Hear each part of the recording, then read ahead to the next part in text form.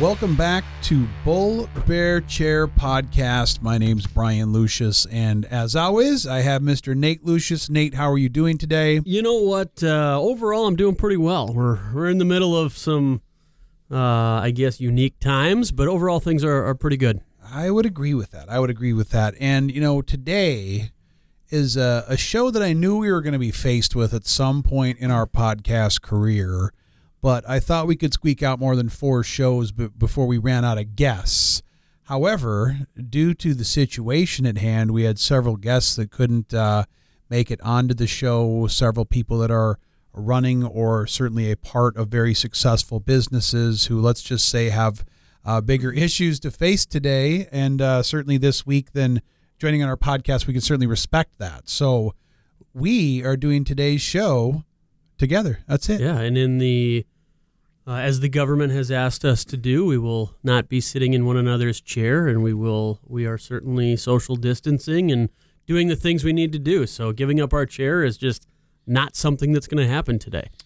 Which is definitely interesting. So let's start off. And a lot of our listeners are, you know, certainly a lot of them are business owners. A lot of them have small businesses to medium-sized businesses.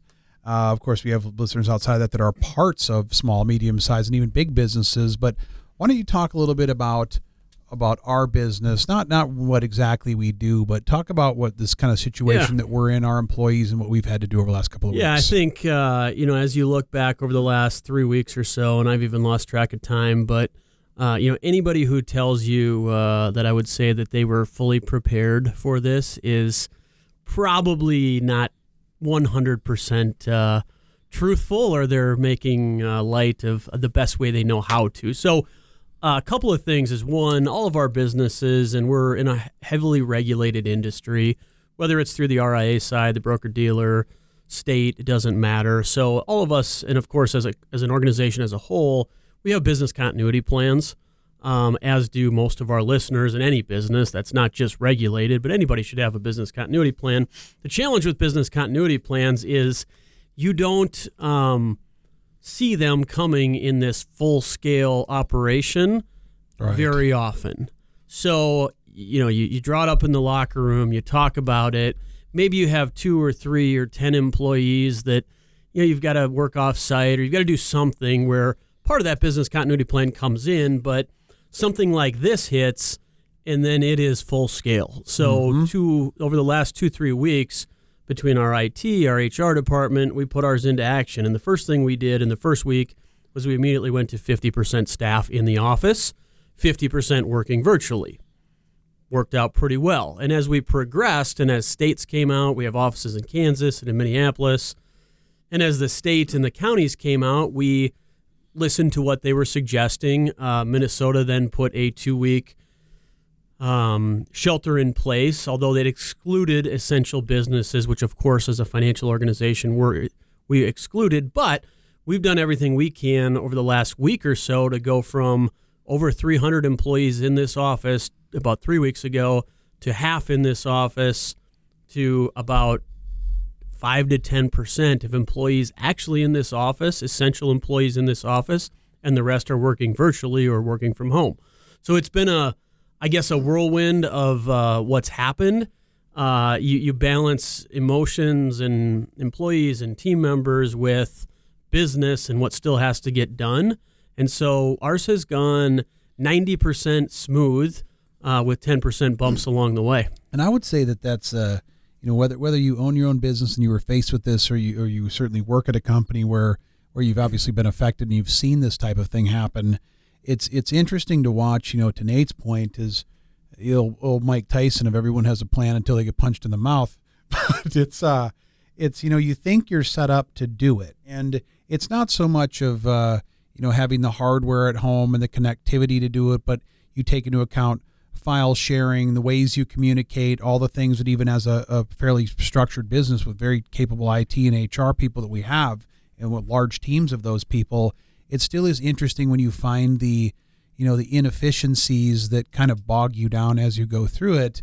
And there was a quote I read that said, businesses will suffer from the inefficiencies they've laughed at for years. And I I can't believe how true that is. Even when you look at our own business, little things like everybody knows they should go completely paperless, but let's be honest, nobody was completely paperless, and there were things that you did, and you always said you were going to fix it until all of a sudden you were forced into fixing it. So there was a lot of things that you think you're ready to do it, and when you go, you find out that there's a hole in the boat over here, or you got a flat tire over here, or whatever it may be.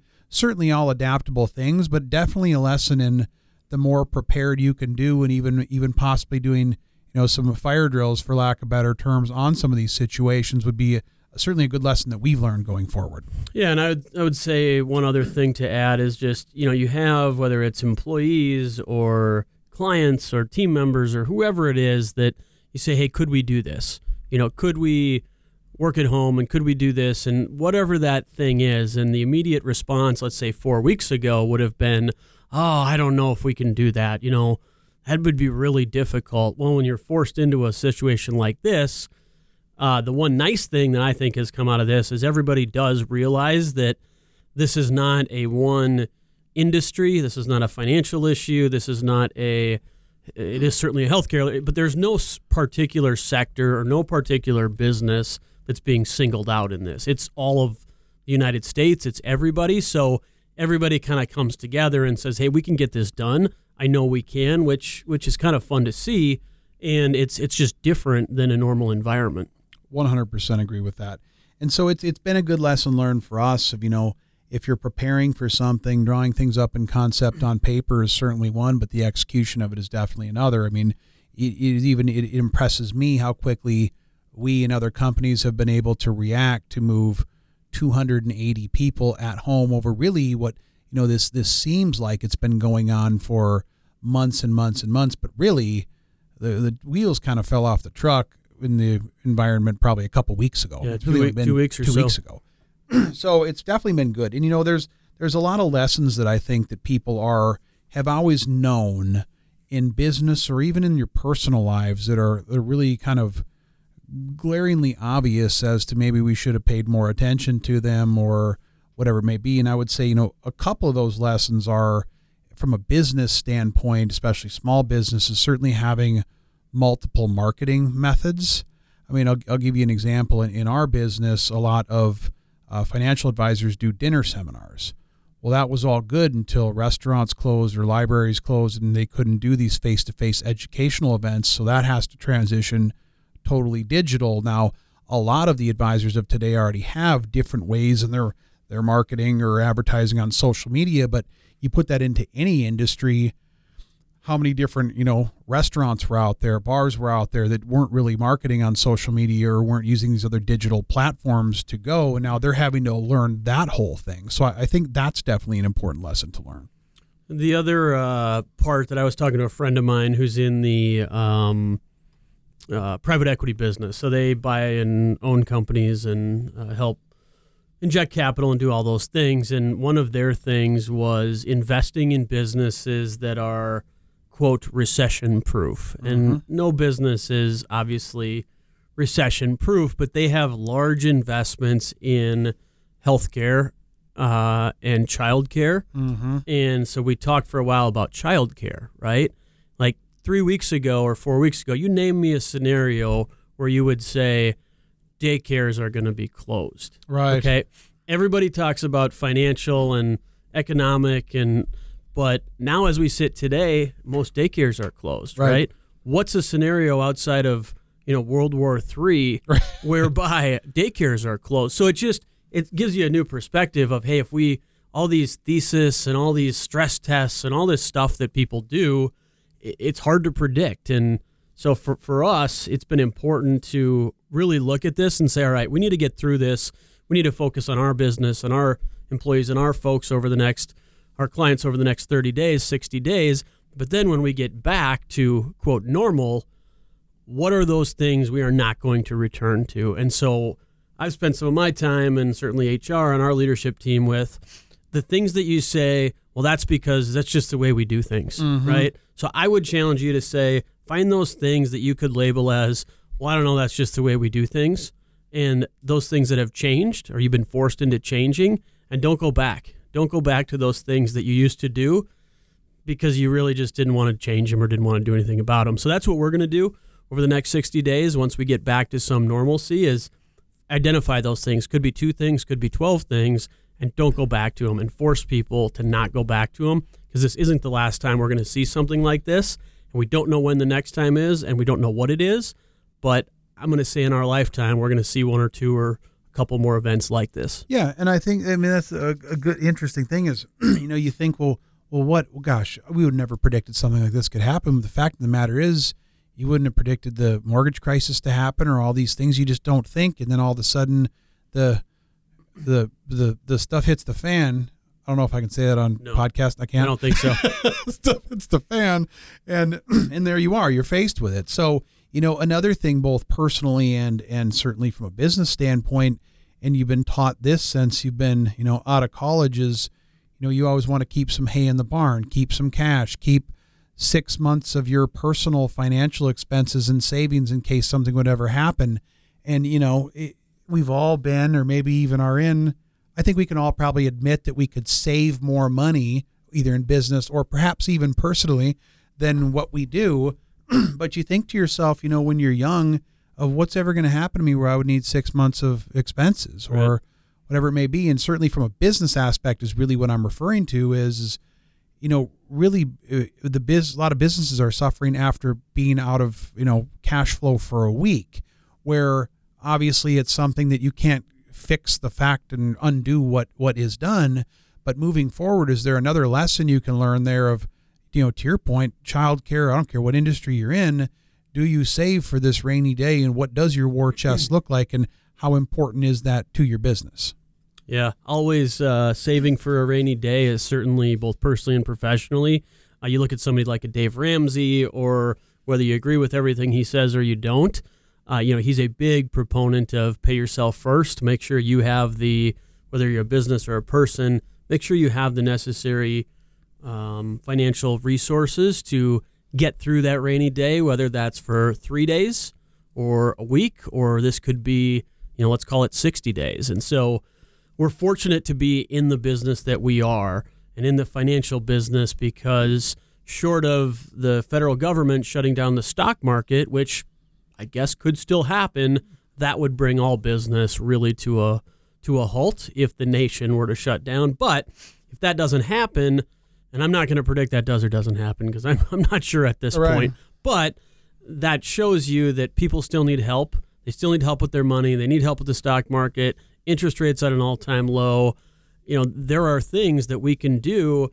And as we transition here, I'd like to talk a little bit about what we've done for our clients, our advisors, ultimately are the end consumers, to make the virtual transition not that difficult. We've been working on this for 4 or 5 years, and we haven't been working on this for a scenario like this. Don't think we've been preparing for this, but we have been preparing for what should it look like to make your business more efficient. How can you use those tools to work virtually, to do things like online and all the online tools that we have available. So it's important to use those and not revert back to the way we used to do business. And let's get on to some of those good things that are come out of this. And so let's just take all that stuff we just talked about and say that we've all had decisions that, looking back on it, we wish we would have made different no matter what it was. But here we are in time to go forward.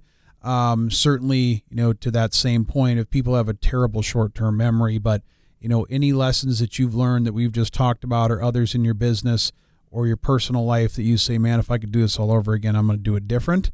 Do that different for next time. So let's leave that there, but let's talk about what you're referring to is everybody is, technology, which is kind of a cold word out there, but you look at all the stuff that's available, that we should have probably been using a year ago, that all of a sudden shoved in and forced to use it, people have perfected in a very short period of time.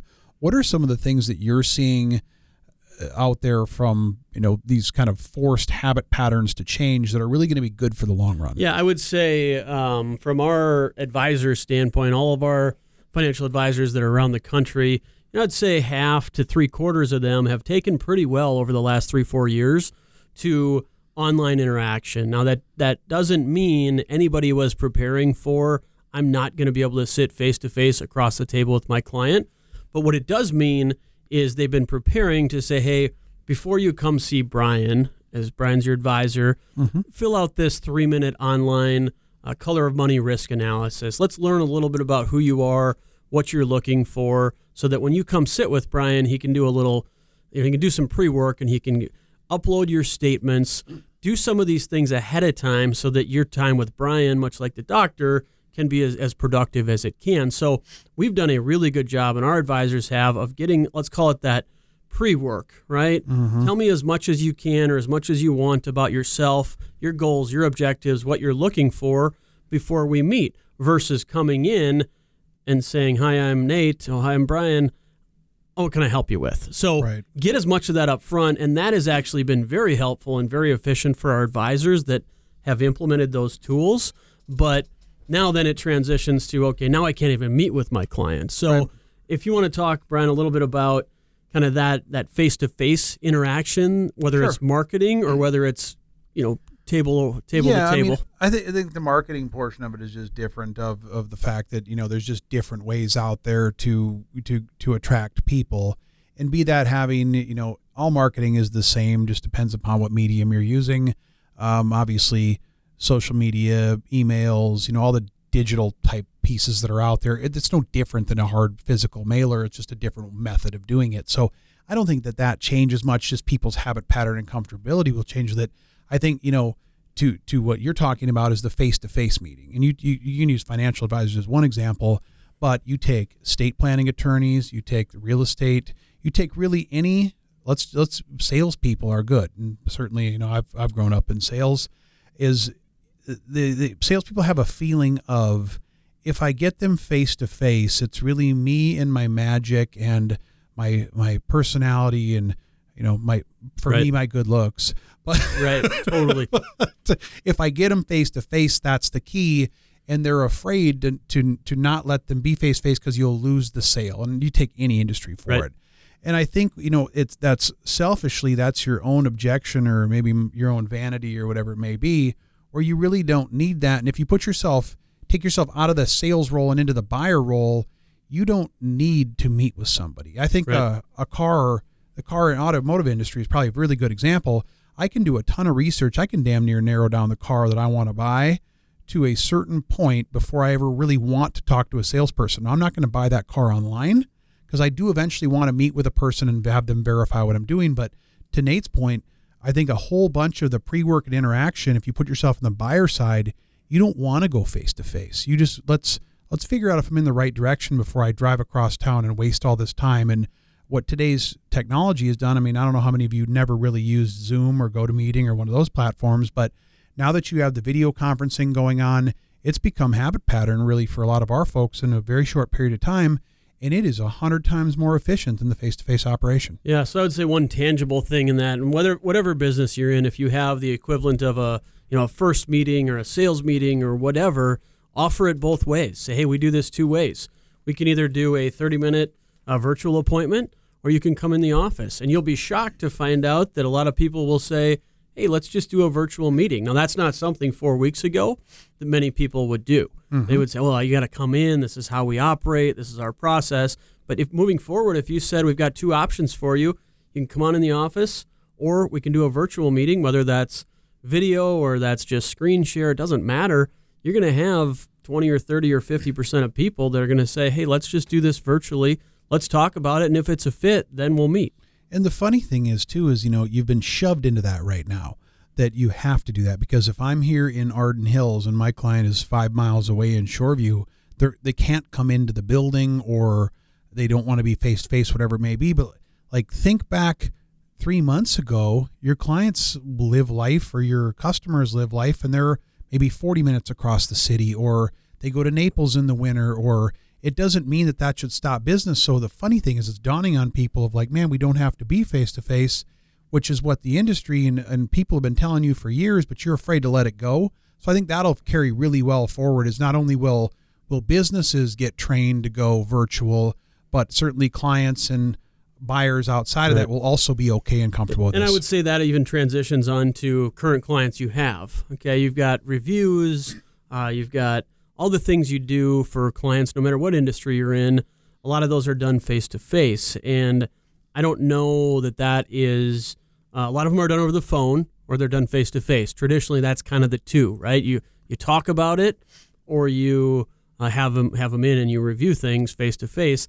I don't really know that a lot of the virtual screen sharing, video sharing has been used. And if you look at the tools we have, your client vaulting, all the reports, all the financial statements, all the things that your clients have are already, or they should be already in their vault. So you can already access them 24 hours a day wherever you are in the country. Now all you got to do is add some type of communication device to it. And if you add video to it, if you just do audio, that's fine too. But I would say that the current clients you have to do the same thing, to say, hey, if you'd like to do a virtual appointment, but actually make it a little more exciting. Hey, do you want to have a 10-minute phone call? Maybe. Do you want to do a virtual meeting with me? We'll log into the vault. If you have a client has a video, has a camera, great. If not, fine too. But you walk through it, you're just not sitting across the table. So you walk through the exact same information. You just don't get to see them eye to eye. You see them over the web or through your phone and with a screen share. So I would offer those. I agree. I mean, the stuff's been around for forever. And so, the point being on the exciting part of this whole thing is that, not only did we have all these tools of document storage and virtual working capabilities and virtual meeting options, it's all been around for years. We just haven't used it. Now everybody's forced to use it. So that's the cool thing, is it's not only going to shove us into today's day and age, but you're watching what Microsoft and Adobe are partnering up to do right now. And you're watching how fast Zoom is moving, and you're watching all these companies take the next two steps forward. And so I think, another lesson learned is don't stay a creature of habit in what you do, because again, your business will one day suffer for the inefficiencies that you laughed at for years. And it's certainly I think tools are there and to make things easier, and you got to get out of your own way. And that's being proactive on that, not just reactive. I'd say the one other thing with this is travel, right? You've got, whether it's insurance companies, investment companies, client event, whatever it is, and it involves travel and it involves travel over an airplane. I think, this is just my personal belief, that yes, we're going to go back to traveling. I'm not suggesting we're not going to get on airplanes again, but I think that part of, this is going to step back in. So you're going to go, okay, yeah, I'm going to go to the restaurant at some point. Am I going to get on an airplane in 30 days? Probably not. It will start, but I do think there's a lot of, hate to say it, but a lot of inefficiencies in all of the meetings and the trips and all of the things, and they're great and they do add a lot of value. But if you go on a trip of some kind or a meeting, I just think those will change moving forward. And I think a lot more people will use video, and they will turn a 3-day trip into a 6-hour video conference and save everybody a whole lot of time and energy. So I would just challenge you, if you're a business owner or an attendee or whatever you are, is just, how do those meetings change moving forward? And again, I don't think they go away. Agreed. But I do think a one-night trip could easily turn into a 2-hour virtual meeting and a 2-hour virtual meeting both days. Right. You probably accomplish a lot of the same things minus the steak. I would agree. I would agree. So we can wrap up on those, but we just wanted to share kind of, some of the things that we've been looking at, that we've been going through. I mean, obviously there's not a business in the world that's unaffected by what's going on here, short of the toilet paper and hand sanitizer industry, I think. So everybody is, going to struggle through this, but I do 100% believe that we will all come out stronger and more efficient businesses when we're done with it. So it's an exciting time, and certainly, the quicker it's all over, the better it is for everybody's business. And I would say to some point, everybody's mental sanity. Right. The one thing that I'd like to kind of close with is just make sure in your business, if you're a business owner or a leader of your respective business, is just make sure you're watching things that have some foresight into what does the next 30 days, 60 days, 90 days look like. So sales today is not one of those.